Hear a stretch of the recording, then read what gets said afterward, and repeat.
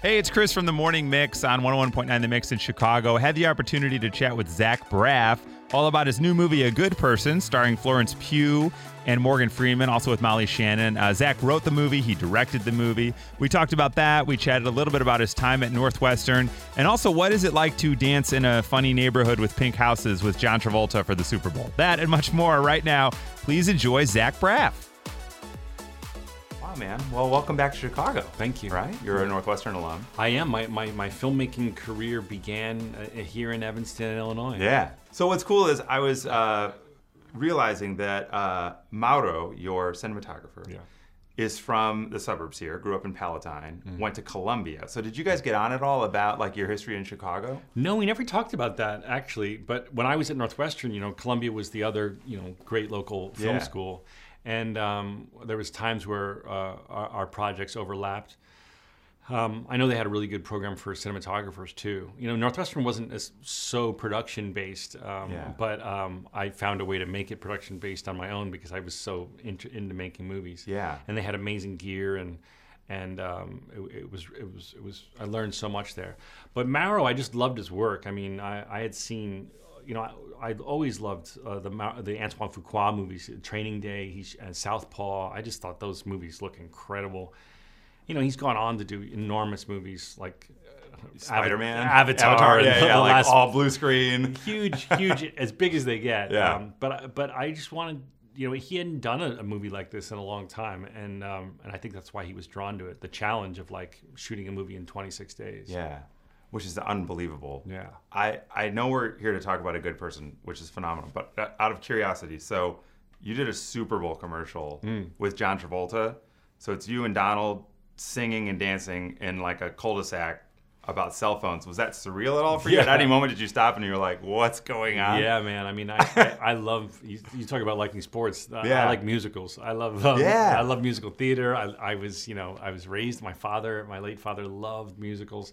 So they were just always a part of my life. So singing and dancing Grease with Travolta for the Super Bowl, that was crazy. So musicals, that's interesting because music, as a writer, director, and a filmmaker, a lot of people kind of attribute you and music together. Like the music kind of drives the story, or does it drive the creative behind it? So I was in college when Garden State came out, and that was like formative for a lot of us. So I was in acting school, the film, we're like, oh my God, it's like the music and everything is perfect, and you're using it to tell this story. So in your process writing, are you listening to music in the process while writing, or does that come later for you?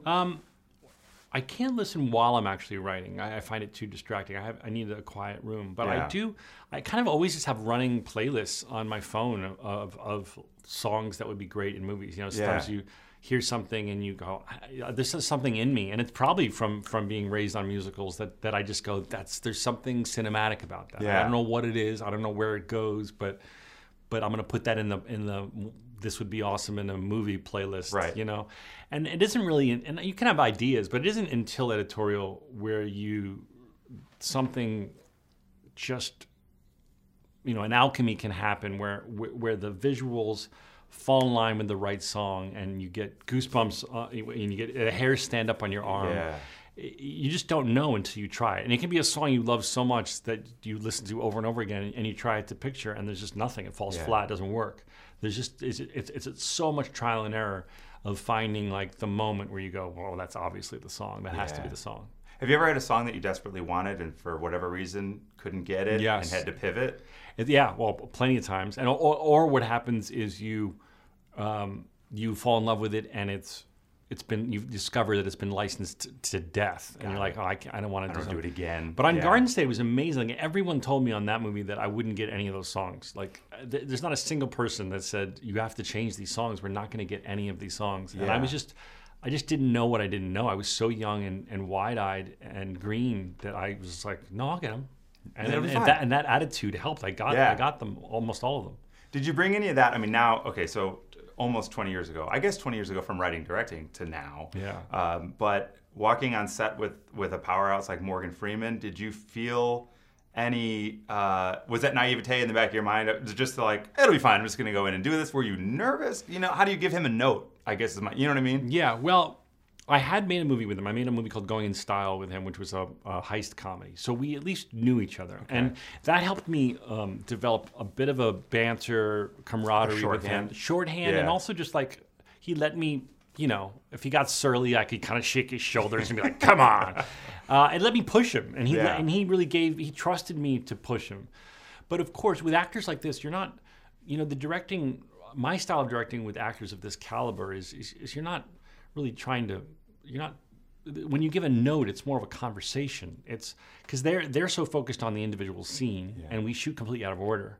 So my real job is looking at the macro of the whole thing. And so it's a conversation like, do you think because we're going to this scene next, maybe it should be more like this? Do you want to try one like that?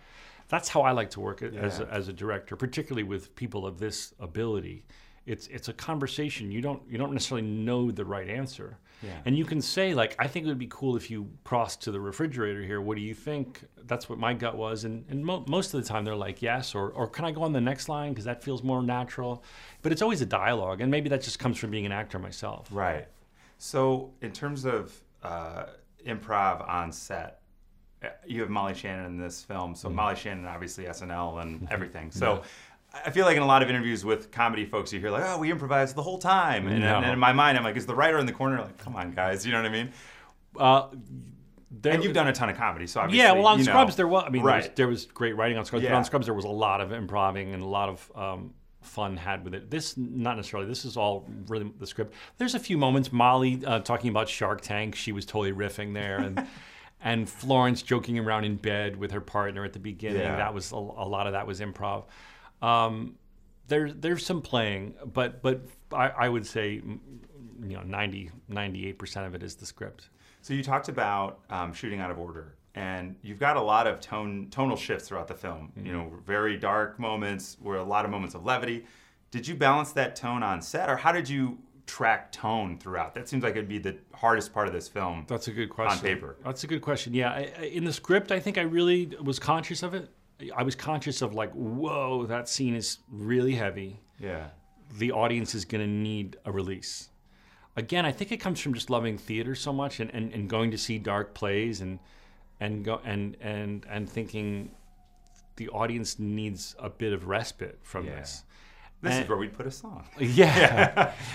So I think definitely in the writing I was conscious of it, and then of course in editorial is when you really shape the thing. Yeah. You know, that's when you go, oh my goodness, that scene. I thought that scene was going to be rough. That scene is devastating. We definitely need to keep those two jokes in this next scene. Don't cut them because the audience is going to be looking for it. You know, so it's both in script and in editorial, really. Cool. Well, thanks. I really appreciate your time. Really appreciate it. Thank you. That was awesome, bro. Yeah. Thank you. Congratulations. Thank you. It was phenomenal. Thank you. Yeah. Thank you, guys. Great.